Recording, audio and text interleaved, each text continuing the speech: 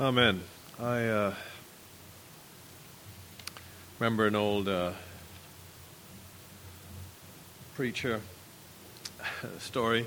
I knew the gentleman, and someone complained to him, God speaks to you, but he doesn't speak to me. And he said, God never spoke to me before I read the Bible. More recently, Fred, I think, was talking with Hannah. He said, you want to hear God speaking to you? Read your Bible. You want to hear him speaking to you audibly? Read it out loud. That's good advice, right?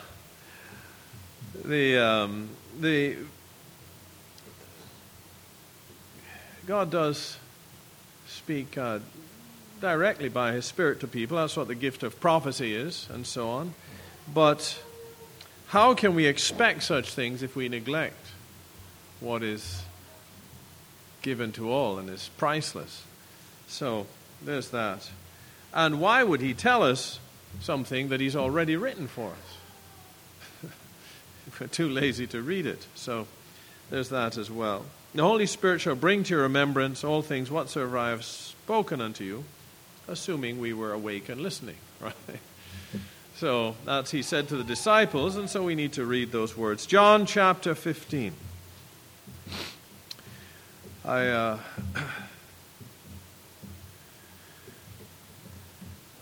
Verse 1, Jesus said, I am the true vine, and my Father is the husbandman.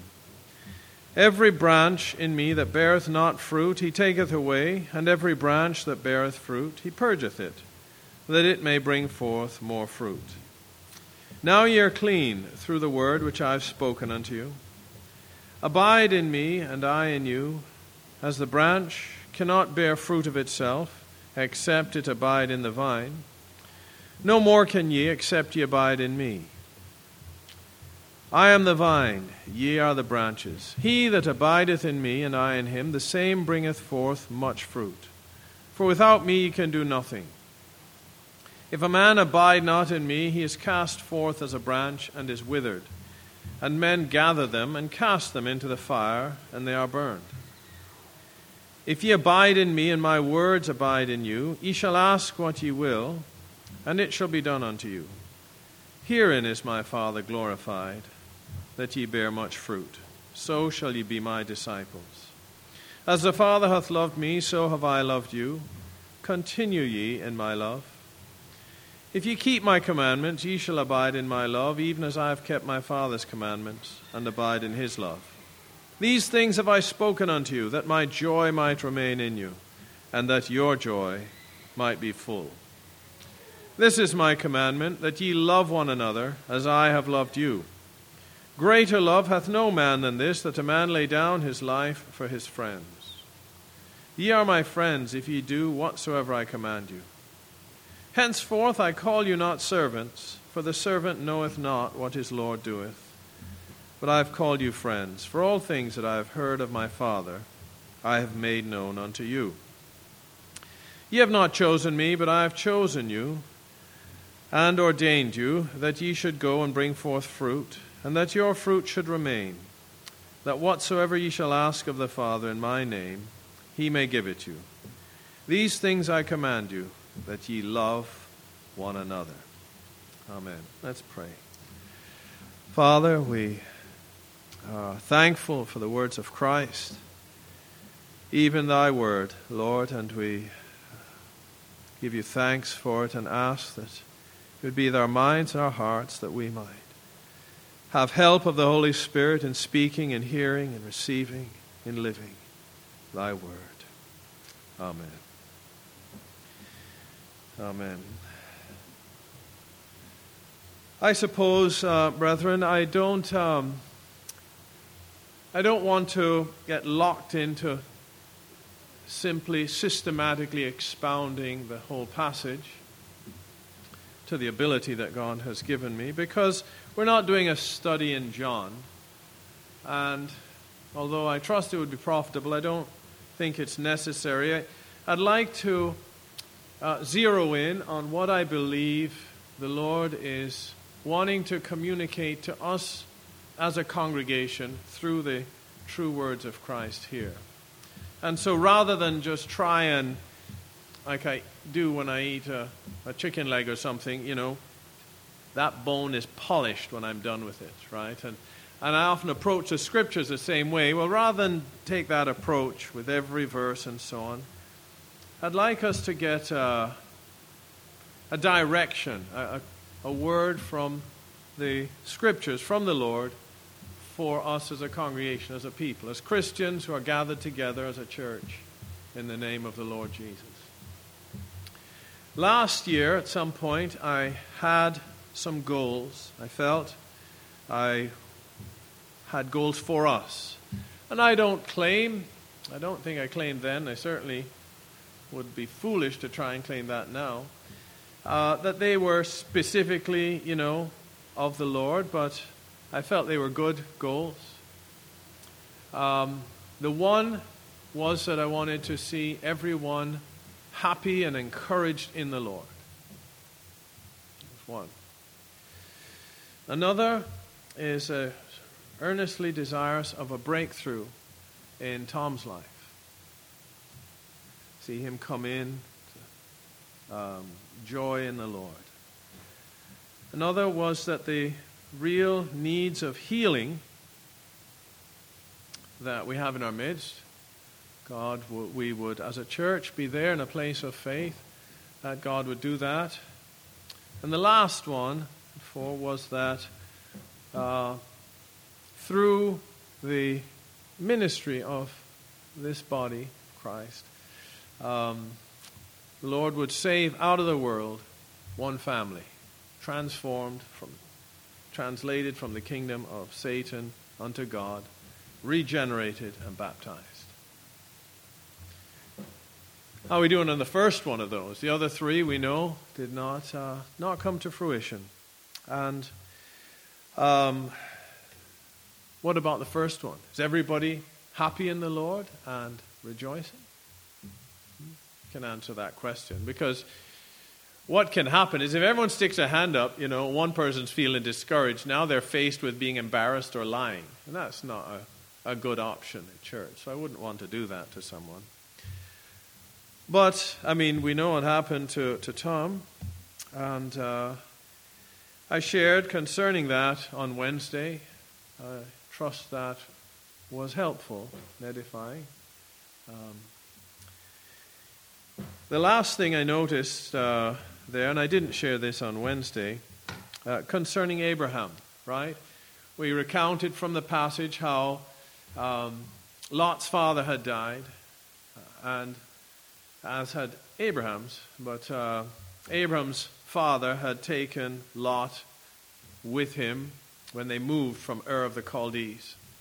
And then Abraham's father died, and now Abraham became an older brother / fill-in father for Lot. And he went with Abraham and was mentored by him in faith.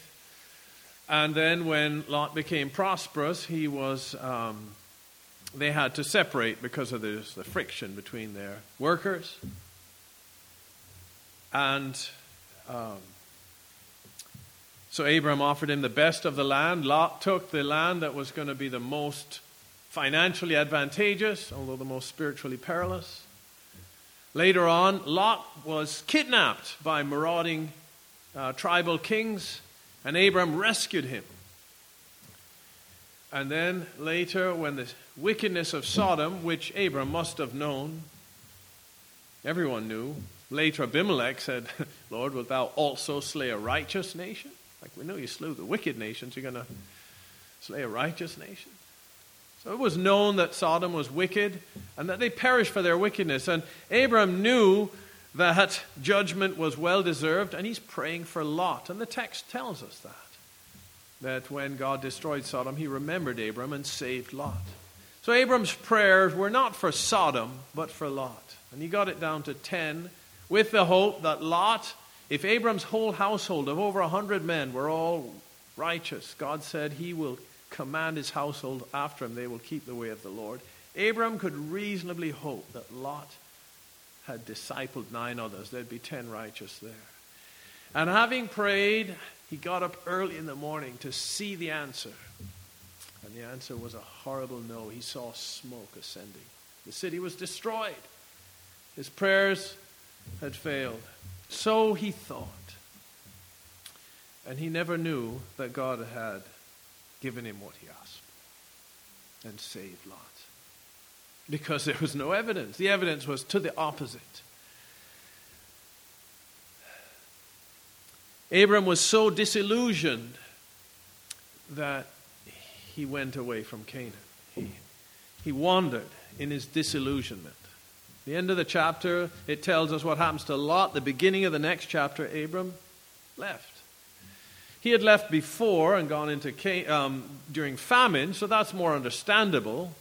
He didn't just have the faith to expect God to feed him in the famine. That was a normal thing. But there was no such thing. He just wandered off in his disillusionment. And he reverted back to his old unbelief, she's my sister. And I pray, brethren, that no one will wander off from faith in disillusionment from what's transpired. God heard your prayers. God heard your prayers. Even if you and I don't get to see them. And he did what was right. Keep praying. Keep praying. As we are commanded.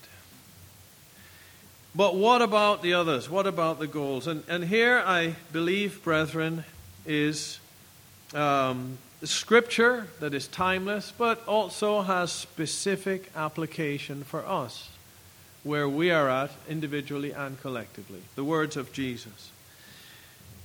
Jesus said, I am the vine. He's earlier in chapter 14, so in chapter 15 he says, I am the vine, the true vine. In chapter 14 he said those famous words, I am the way, the truth, and the life. It's all Christ. Paul would write to the Colossians, it's Christ in you, the hope of glory. He would write, when Christ, who is our life, shall appear, then shall ye also appear with him in glory. It's the indwelling Holy Spirit of God. That is the Christian life. And that life requires our full cooperation and diligence.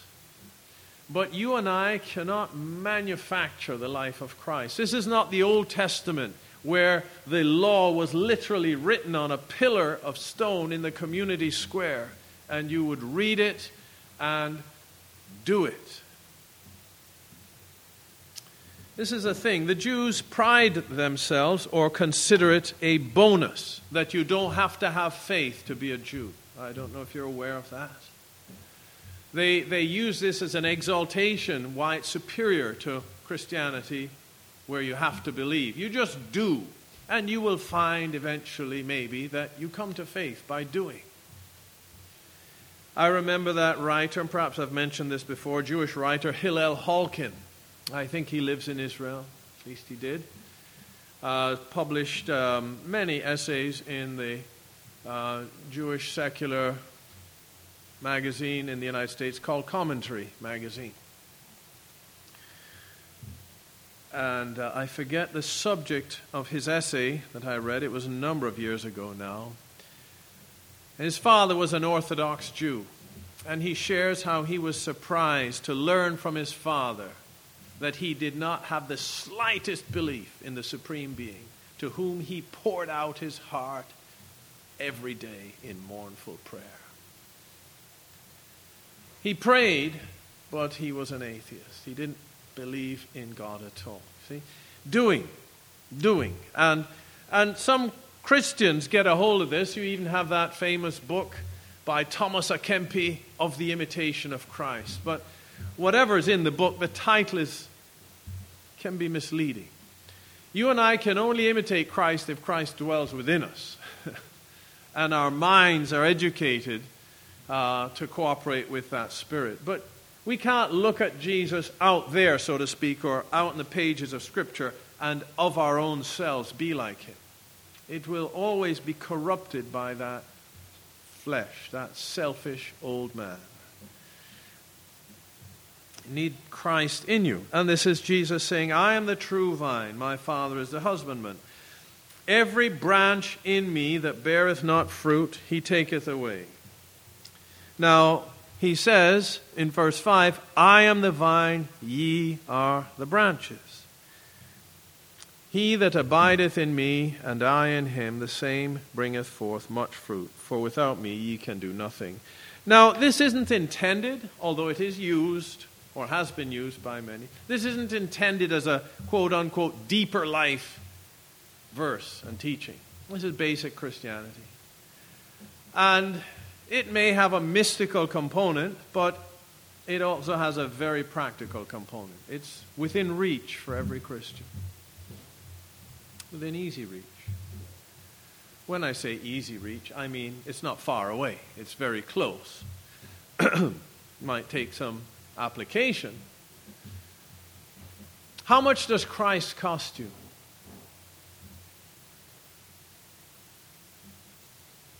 What is the price of Christ?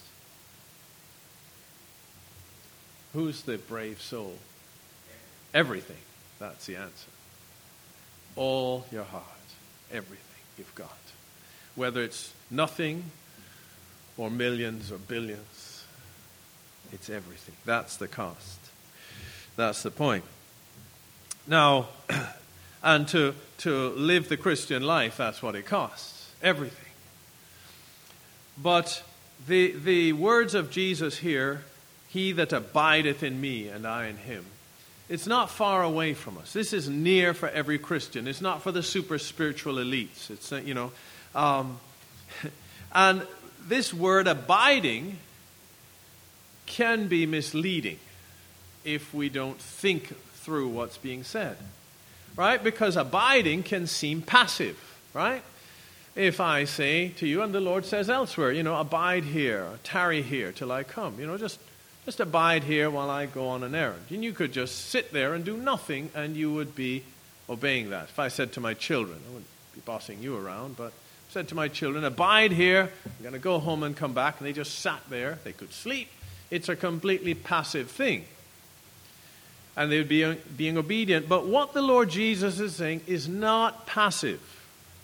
And we need to think that through. A branch abiding in a vine simply means remaining there, connected. But there's a lot of activity, and God willing, in a couple of months, we're going to see that. We're going to see buds and leaves and fruit. That is the result of a lot of activity going on. A lot of activity. The boys are hoping to run several hundred, 300 or 400 taps this month.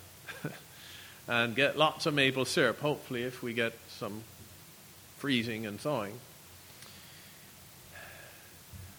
I've read a number of theories or hypotheses as to why the sap production is the way it is. And I think what I've read is nobody really knows for sure, although there are a few different hypotheses. It's activity, though. Sap is going up, it's coming down, pouring out. You could stick your mouth to the spigot and drink sometimes. There's a lot of activity. And when Jesus says to the disciples, abide in me, he doesn't mean be passive. There's a lot of activity going on in that abiding. But we've got to stay connected, not in a detachable connection. Matthew is showing me some of his work at a greenhouse that Dreidra Electric been doing. A lot of connections. I mean, the wire is one continuous cable, but when you're on conduit, you connect things, and theoretically things can be disconnected. But branches are part of. There's no disconnect. There's not on, off, on, off. A disconnection's a permanent thing with a branch.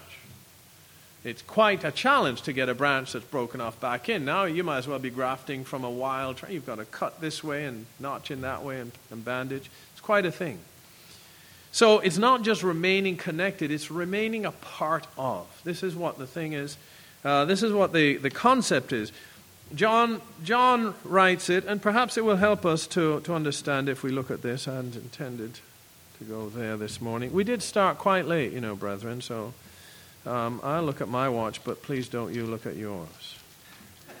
So we'll go a little over time this morning. 2 John. Whosoever transgresseth and abideth not in the doctrine of Christ hath not God. He that abideth in the doctrine of Christ, he hath both the Father and the Son. You see, before this becomes a mystical, deeper life spiritual teaching, it's first of all a very practical thing. Remain a believer in Jesus. Now we can all do that. Amen? Or amen, if you prefer. Yeah. You don't have to go with my English version. You can go with the Americans. That's fine. Remain in the doctrine of Christ. Remain in the faith that Jesus is Lord and Savior. That His teaching is the Word of God. Remain in that. But this is not a passive thing. There's all kinds of activities, and we're going to see that. So, don't get too flustered thinking, I'm just not sure if I'm in the Spirit, and all introspective, and, it wasn't a deeper life teaching. I realize it has been used that way, and in its context, I'm not saying it was wrong to do that, but we're not there. We are wanting to understand the original intention of the Lord as He was giving it to His disciples. This is hard for us to get our thinking shifted if it's been locked into a particular way. These were Jews who had found the Messiah, and they were being told to stay with the Messiah. John had wobbled, "Art thou he that should come, or look we for another?" John the Baptist. Others would revert back to Judaism and have some kind of hybrid. Others would take some Greek philosophy and mix it. This is the context. Or others might just go off on their own and try and build a kingdom. The thief on the cross, I can only conclude, was a disciple. I suppose you could be some real hyper-Calvinist and believe that God just randomly or arbitrarily gave that man a revelation that, hey, this man beside me is the Lord of glory who has never sinned. And wow, that is so unlikely that that's what happened. I don't see how we could reasonably believe that. Thief on the cross beside the Lord was most probably a disciple. Close enough to Him for long enough to know that Jesus had never done anything wrong. And he had been disillusioned because there wasn't going to be any money and any glory, as Judas ultimately was, and had gone off. Perhaps at that time when Jesus talked about eating my flesh and drinking my blood, and many of His disciples turned away and walked no more with Him. Perhaps this man was one of them. Most likely he teamed up with Barabbas, a would-be Messiah who had murdered and plundered, or capitalizing on the messianic impulse that was common throughout Jews at the time. And having wasted his life, he turned to Christ. "Lord, remember me when thou comest into thy kingdom." He had gone off. The Lord had warned them, and the other gospel writers record it. "Many false Christs shall arise and shall deceive many. Go ye not therefore after them." This happened. When the days will come when you desire to see one of the days of the Son of Man and shall not see them. Hard times were coming on the nation of Israel. Very hard times. And they, the disciples were being told to the Lord, remain in your faith in Christ as Messiah, as Lord. Don't follow any of these false Christs that arise. Don't go off on your own. Don't make up your own hybrid. Remain in this faith. I am the way. I am the truth. I am the life. And when I go away, I'm going to give you my Spirit and I'm going to dwell in you forever. Remain in that faith. Walk in that spirit. This is what he's saying. So, if you are, as someone was talking to me recently, he said, I know it's a commandment, but I'm not confident to say I'm filled with the Spirit. Well, I appreciate that honesty. And it's much better than someone who isn't saying, oh yeah, I am. But the point there is, if you are not, what is this spiritual life all about? There's a way for us here. Remain in the faith of Christ. Remain. And then this is here the Lord's point. Abide in me, verse 4, and I in you. As the branch cannot bear fruit of itself, except it abide in the vine, no more can ye, except ye abide in me. Let's contemplate that, brethren. You can't make fruit happen. And I've been reading a bit. You might hear me mention it often, but it doesn't mean I'm reading lots. It just means that's how my mind works. It does loops and orbits, and when I'm onto something and it's there, it'll come out often.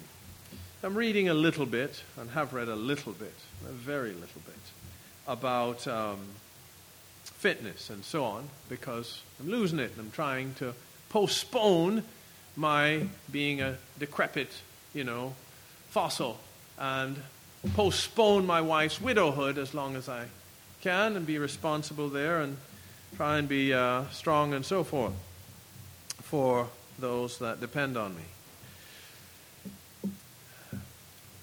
And this one writer said, don't focus on the results, focus on the process. The key is to develop habits that make the process inevitable. He's talking about weight loss there, and you might wonder why I would be concerned about that, and I'm not really.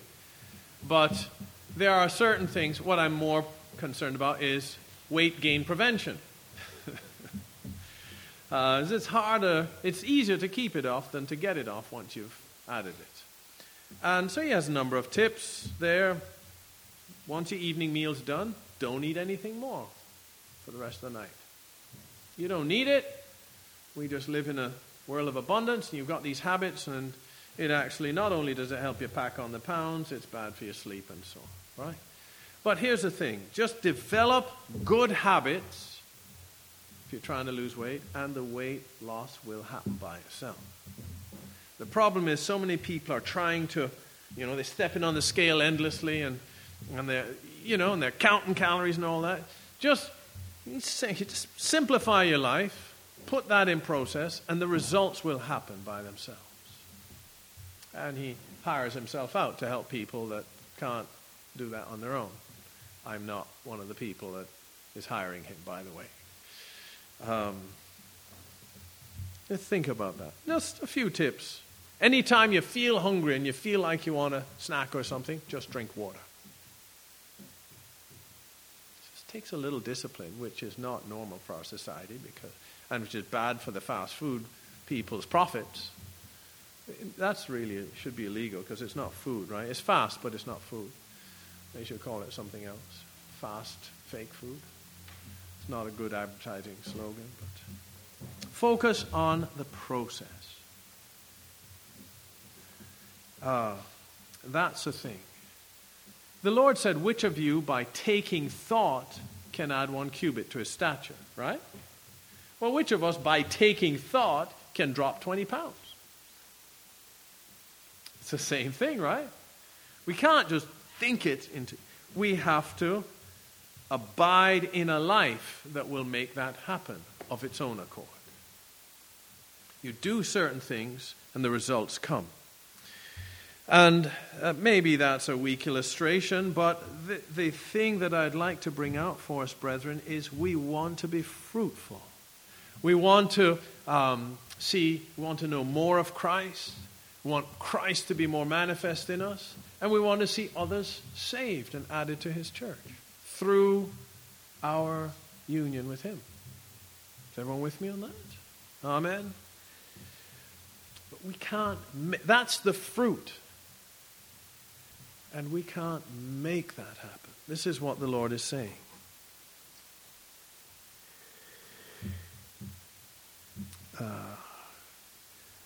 As the branch cannot bear fruit of itself, except it abide in the vine, no more can ye, except ye abide in me. And this is what he's saying. Let's trace it. Let's follow it with me, brethren. Follow this in the passage. Verse 4, abide in me. That's a commandment.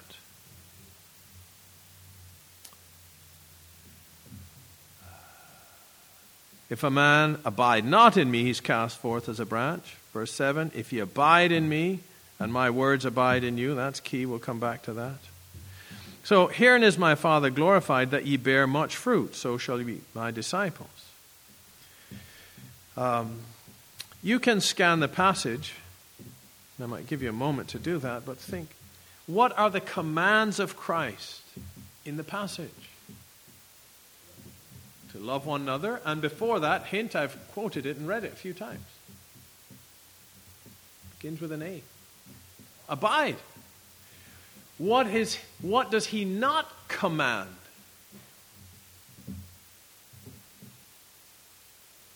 Bear fruit. That's not a commandment.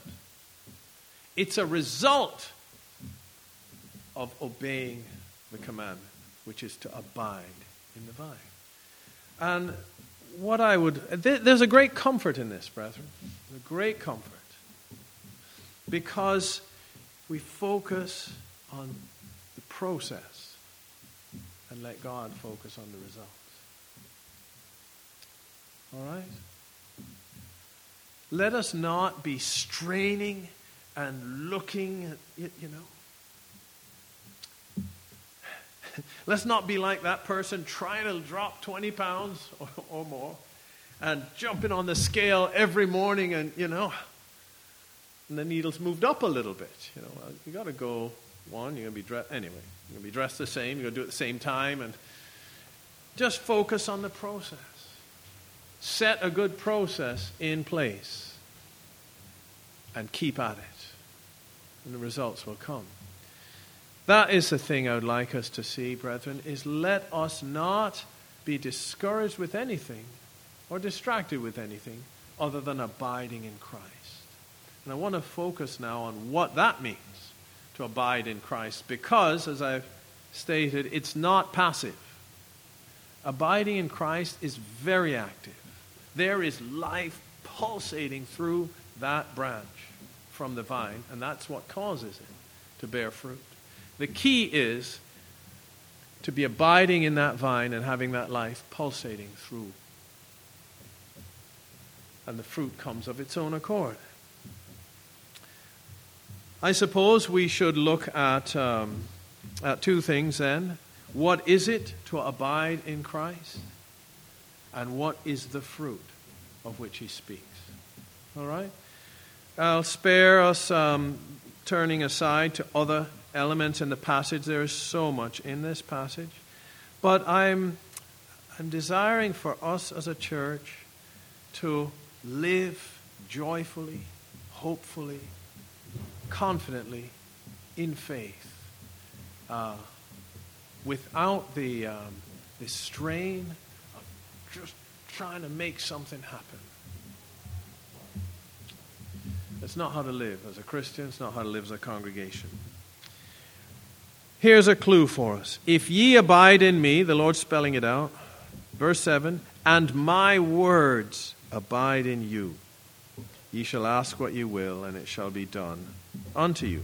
Herein is my Father glorified, that ye bear much fruit, so shall ye be my disciples. Jesus said earlier to the crowd, to those that believed on him, if ye continue in my word, then are you my disciples. Indeed, be real disciples, in actuality, indeed.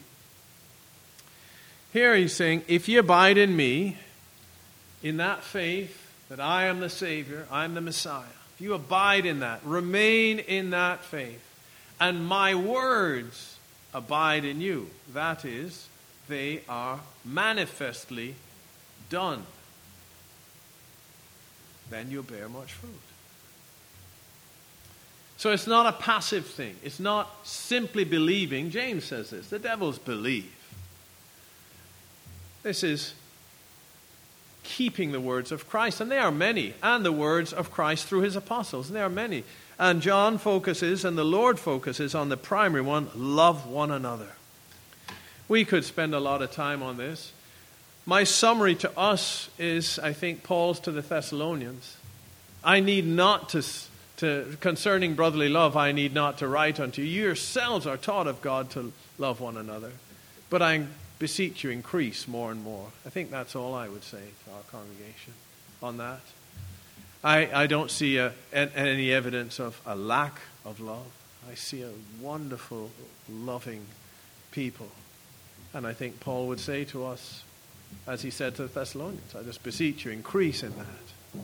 And that is one of the keys. Love, active, genuine, beyond loving those that love you. And so, since everyone loves one another, how do we do that? By laying down our lives one for another. It can be in the most simple, niggly things. When a young couple is in love, and before they're even married, doing something for the other person is a delight. Amen? I just happen to be driving by, 100 kilometers out of my way. And here you are. And I just happened to pass by a flower shop. And I emptied my wallet to buy, the most expensive flowers I could possibly find, just on a whim. And, here you are. These are for you, right? You can see a guy doing that. And he's cooking up this plan. He's looking forward to it. He spent half a day at that because he's trying to win somebody really special. Men, we don't have to lose that, I mean, we do get a bit older and less energy. And raising children can be distracting and so on. But that love, what it can translate into is you're both lying in bed, snuggled up and warm, and somebody has forgotten something that should be done before you really close for the night, and to volunteer to be the martyr that gets out of bed and puts his bare feet on the cold floor and does that for the beloved. So, brothers, how about we are as enthusiastic for that as we were for the 100-kilometer detour with the flowers when we were courting, right?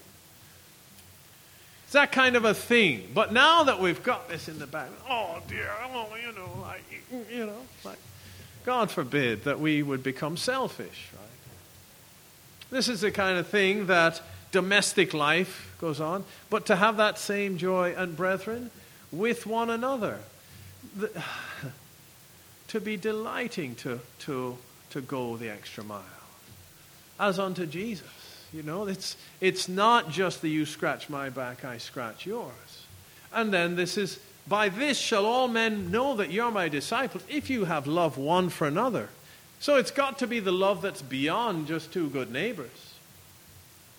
Hey, I've got this to do, and then I'll help you with that. Neighbors, unsaved, do not even the sinners and publicans the same. And I have seen pictures of a biker gang weeping at the death of one of their fellow gang members. And these are people that kill other gang members, other gangs. And anyway, we won't get distracted with that. Crying, he went too early. Hey, you guys are killers. And they love one another. So the love of the church has to be far greater than that. And by this shall all men know you're my disciples. This is the light to the nations. The nature in which Christians love one another far exceeds anything in the society at large. This is what the Lord is saying. First of all, this is the one commandment he spells out. Now there's loads of things to do, and we'll touch on, I'll just mention some of them to give us a flavor for part of what abiding in the vine means. But this is the life of Christ. It's characterized by pure, holy love. It's not just concerned with me and my life. It's, how's this one doing? How's that one doing? It's this, and a whole community where everyone's just loving and looking out for everyone else. Not all self-centered, me, my problem, my big toe, my whatever, my issues, my bills, my problems, my leaky whatever. But love one another. Abide in me. My words abide in you. These are the words of Christ. Love one another as I have loved you. Now, if those words abide in us, that means we're doing them. Thinking about them, and we're doing them. That will cause fruit.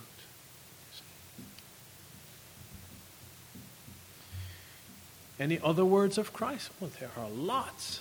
Take no thought for the morrow, but seek ye first the kingdom of God and his righteousness. Those words need to abide in each of us. That means we're all seeking the kingdom of God. Men ought always to pray and not to faint. That means we're praying without giving up. And for what are we praying?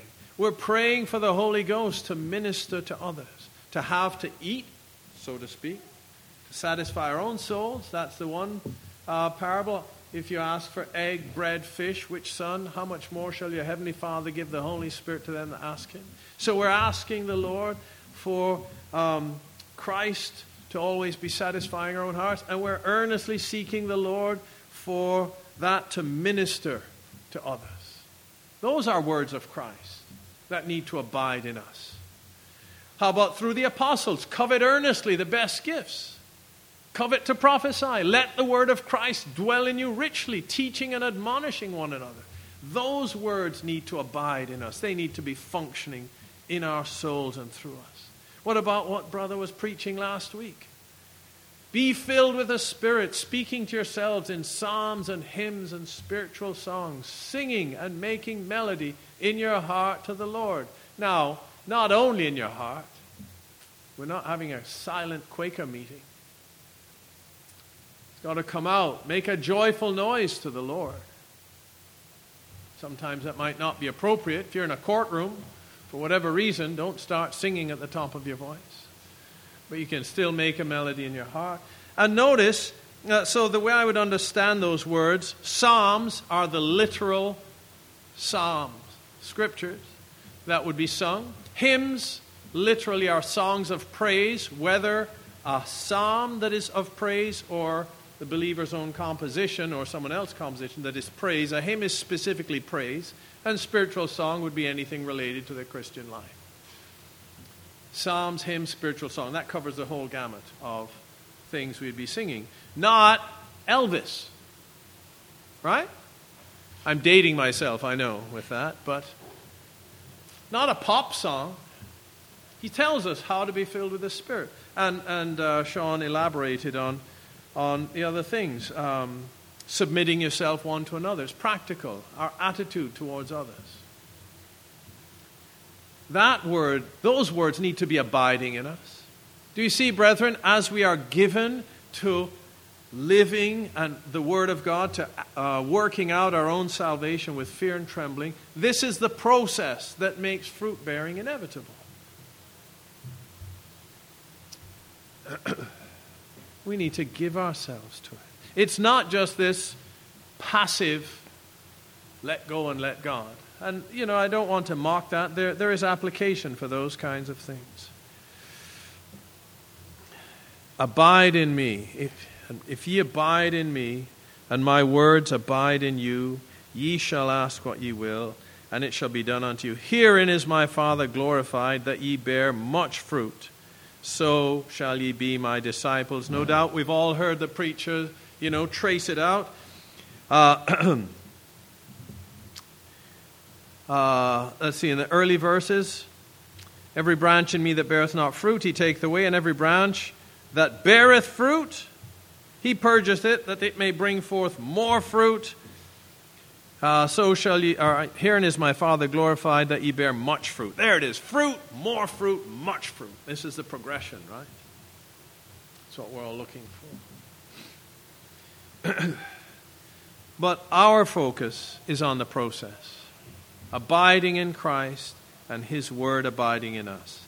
We were exhorted by our brother earlier to read the Word of God and to feed on it, meditate on it, and walk in it. Be clothed with humility, right? Let that Word abide in you. It bore fruit.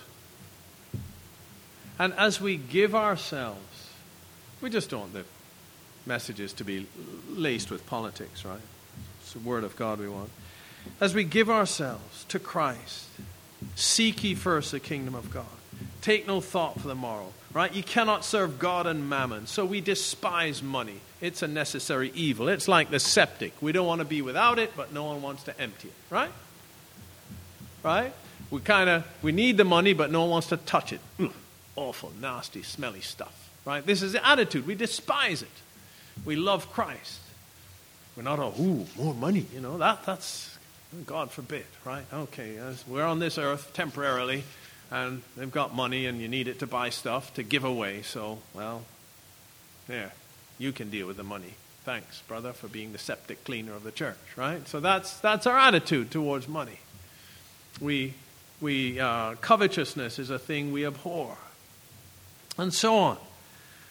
As we give our hearts to the Word of God, to the life of Christ, to prayer, to holiness, to charity, to kindness, to walk in Him. His words dwell in us. We bear fruit. What sort of fruit? What is fruit? I was going to go into Genesis 1:11. I'll mention it.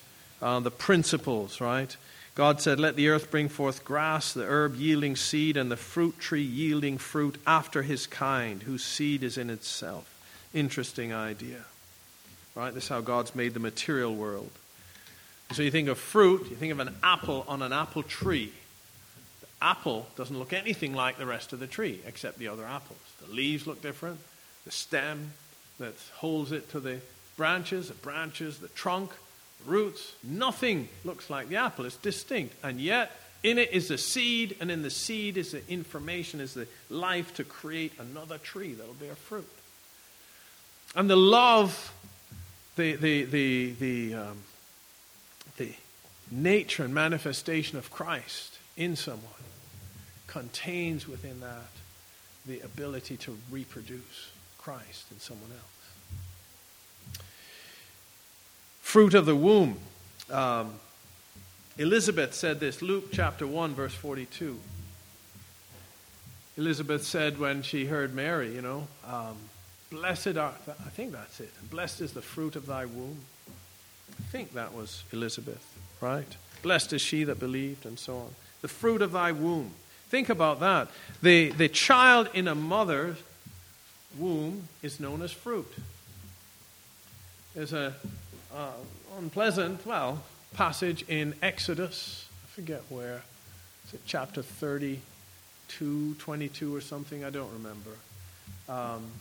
If men strive together and hurt a woman with child so that her fruit depart from her, and no mischief follow, then he shall pay as the judges determine. But if mischief follow, thou shalt give life for life, eye for eye, tooth for tooth, burning for burning, and so on. Justice. And there is dispute as to whether that means a miscarriage or a premature birth, what actually the term fruit depart from her.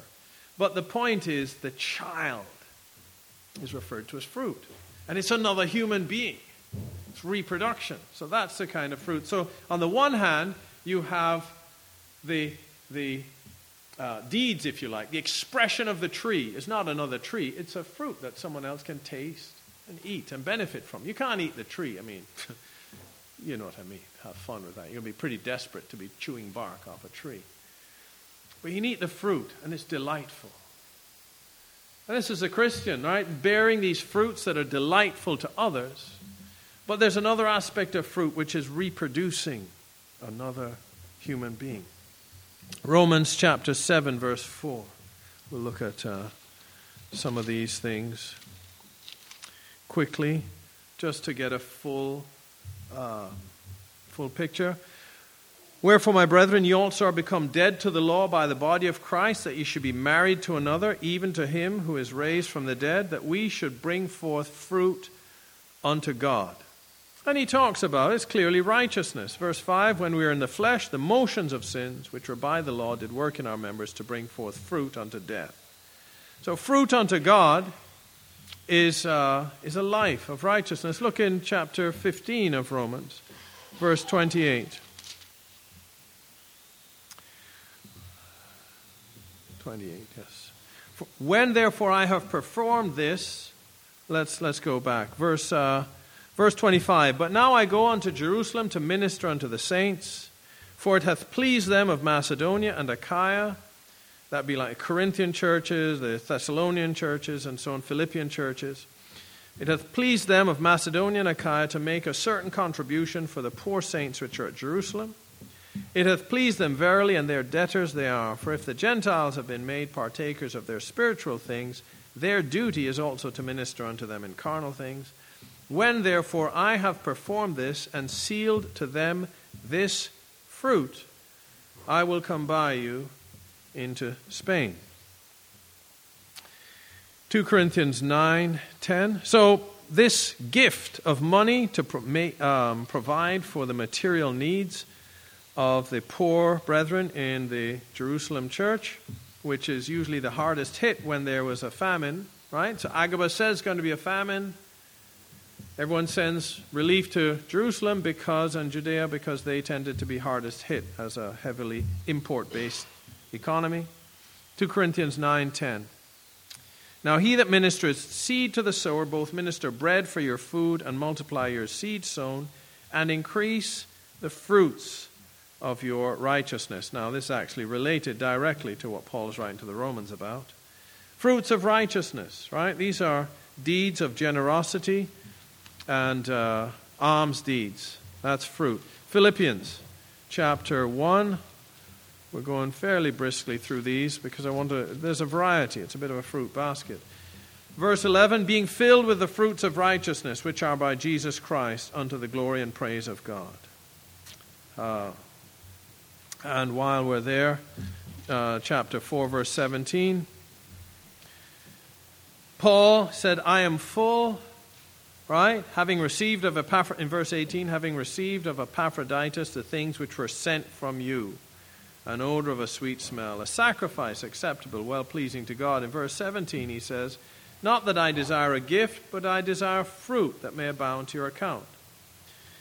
So, the fruit that we're seeing here are fruits of deeds. Deeds of righteousness, alms deeds, generosity.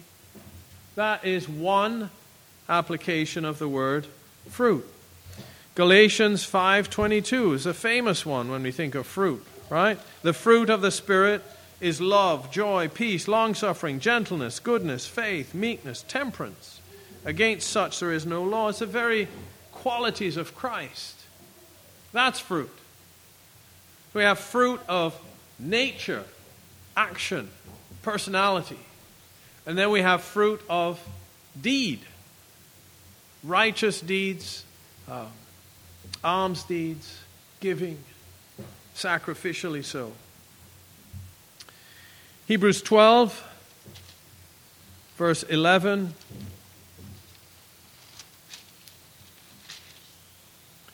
No chastening for the present seemeth to be joyous, but grievous. Nevertheless, afterward it yieldeth the peaceable fruit of righteousness unto them which are exercised thereby. Perhaps these are obvious things. I'll come to a point shortly as we summarize and close and go to the Lord's Supper. Chapter 3 and verse 17 of James. The wisdom that is from above is first pure, then peaceable, gentle, and easy to be entreated, full of mercy and good fruits, without partiality and without hypocrisy. Jude 12 mentions the opposite, those that are without fruit, and we'll pass over that one. And we'll finish in Romans, in terms of fruit, we'll finish in Romans 1:13 and then go back to John 15 and be closed. Romans 1:13. Now I would not have you ignorant, brethren, that oftentimes I purposed to come unto you, but was let hitherto, that I might have some fruit among you also, even as among other Gentiles. And he says in verse 15, I am ready to preach the gospel to you that are at Rome also. But to whom is he writing? Verse 7, to all that be in Rome, listen, beloved of God, called to be saints. He's writing to Christians. He's going to preach the gospel to Christians. There's an idea. And he's looking for fruit. He says that I long to see you. Verse 11, that I may impart unto you some spiritual gift, to the end you may be established. Paul wants to visit them so he can bless them with the gifts God has blessed him for their edification and being established. That's fruit. The most obvious one is other souls being saved. But I wanted us to see that it's not limited to that. There's fruit of the nature of Christ manifest in you. Love, joy, peace, righteousness, goodness, temperance, faith. That's fruit. There's fruit of alms deeds, giving to the poor and the needy, ministering to the widow, the fatherless, the homeless, doing acts of generosity and charity to those that are in need. That's fruit. Standing up for the defenseless, acts of righteousness. And the qualities of godliness and Christ-likeness. Building up the brethren and the church. That's fruit. All of these things are fruit. And of course, harvesting, winning others to Christ is fruit. And it would be mistaken for you to think that if you have not won anyone or are not winning someone to Christ, then therefore you are fruitless. Unless indeed you are fruitless and there's nothing of the gospel manifest in you. That would be terrible.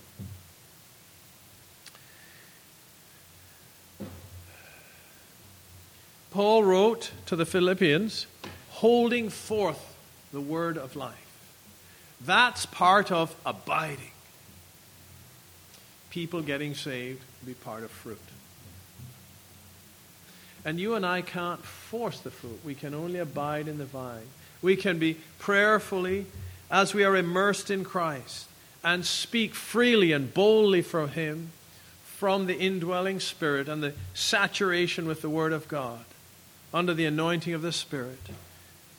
And God will grow us in that and convince others, and they shall be saved. That's the way forward. We don't want to learn gimmicks, how to talk someone into Christ. I don't know how many times I've said to someone, if I can talk you into Christ, someone else can talk you out. I want you to be convinced in your own heart of Jesus. Brethren, the path to fruitfulness is to give ourselves to abiding. And the Lord says, every branch in me that beareth not fruit, He taketh away. And that's what it means. You're gone. Every branch that beareth fruit, He purgeth it, that it may bring forth more fruit. You get one fruit, that's good. So listen, a little fruit, God wants to prune that branch so it brings forth more fruit. Christ-likeness, righteousness, and Christ-based righteousness. Righteousness that is not just what an unsaved person can do, what the sinner can do. The image of God is in all men. Conscience. They haven't all wholly given themselves to the devil. There are many people that deny God but love many righteous things and seek to do them. It's marred with pride and so on, but it's still good, it's still righteous. A courageous man standing up for an innocent person being beaten by a bully, that's a righteous thing to do. Driving the bully off, that's righteousness. But that's not what we're talking about. We're talking about the righteousness that is the fruit, the result, the fruit of abiding in the vine. Of having Christ's words, being clothed with meekness, with humility, loving your enemies, praying for your enemies, forgiving others that have wronged you. Those are all fruit. And as those things appear on those branches of Christ, He prunes, He cuts off the unnecessary and superfluous things out of the life, providentially and otherwise, that you might be more fruitful. Sometimes it can feel kind of severe. Remember when we helped Scott Lowe prune his blueberry bushes? It's like cutting the thing almost to the ground sometimes. There's a lot of stuff going out. It can feel pretty devastating and look pretty bleak. But the goal is fruitfulness. Not just a big bushy thing that catches your clothes when you walk by.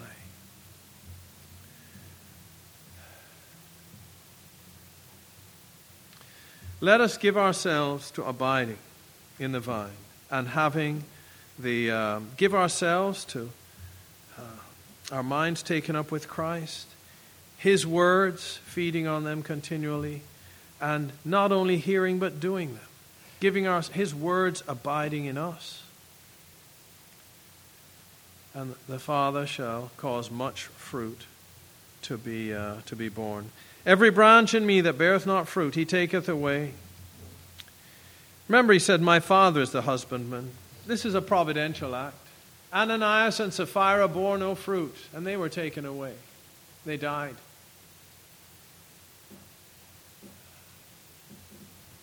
Simon the sorcerer seemed to not bring forth fruit. He was told that both he and his money would perish.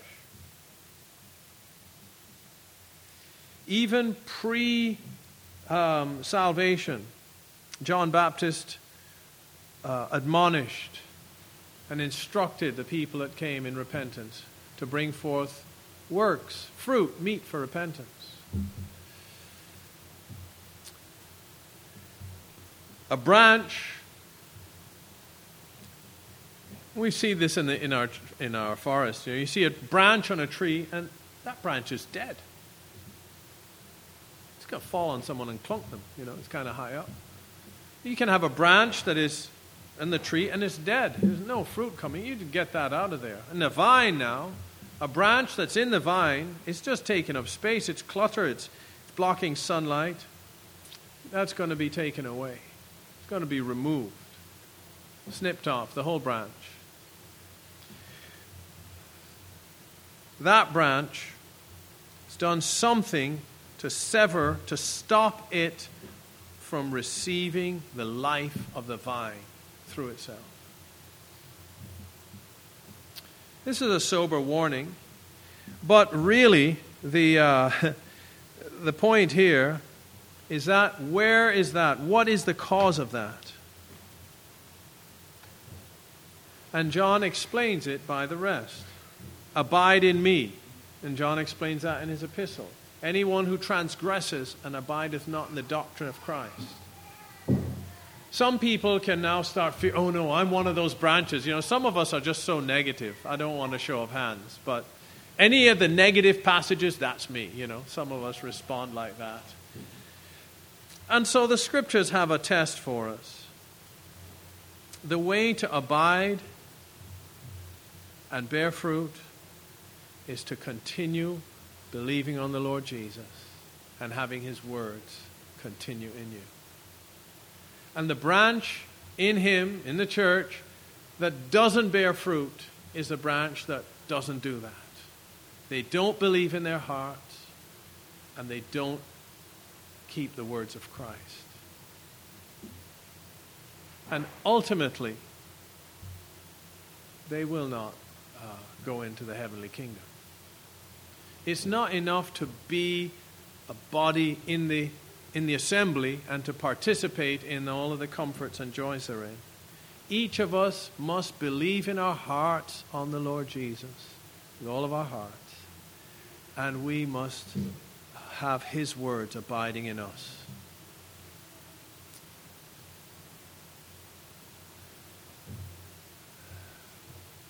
Job said, there is hope for a tree, even if it be cut down through scent of water. It can live again. You see it. I see it all the time. Sometimes trees are actually hard to get rid of. You cut them off right in the ground, they start to grow again. We have cut a log out of the forest. Crown, root, drag the log in the winter.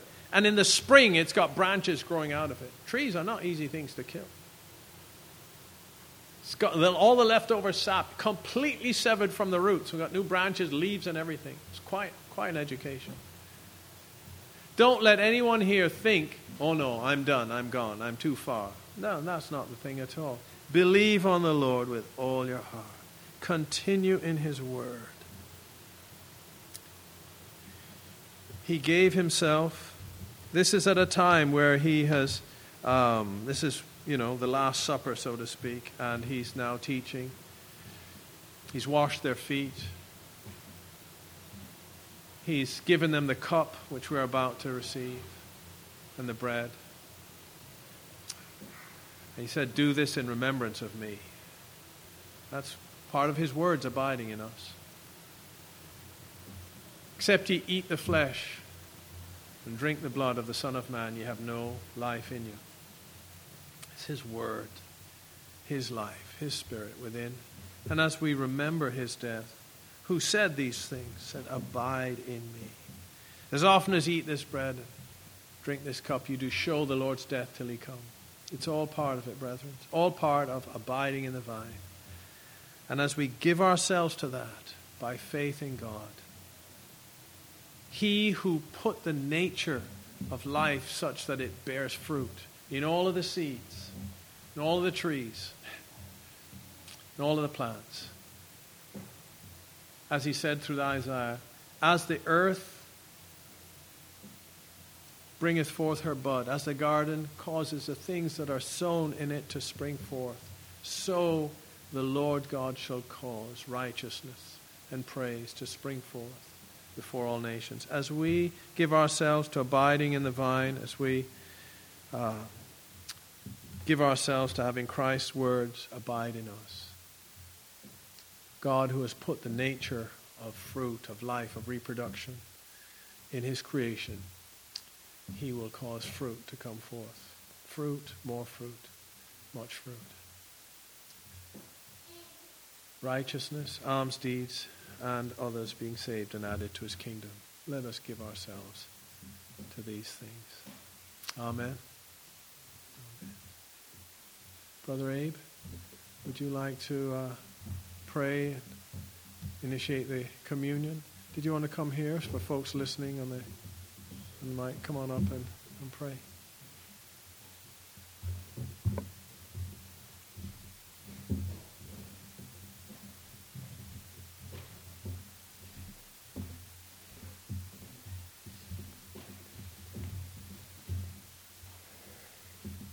Lord, we just bless You for the ability we have by truly abiding in You to bear fruit. Lord, we thank You that You died maybe as a partial symbol. You were in a tomb, but in a sense buried. Lord, You died, but then You rose, and You have power, and You give life to those who trust in You and who come before You. We thank You for a reminder of that. We thank You for the bread and the wine this morning, Lord. Speak to us through it. May You be pleased as we remember You. We bless You. We thank You. Amen.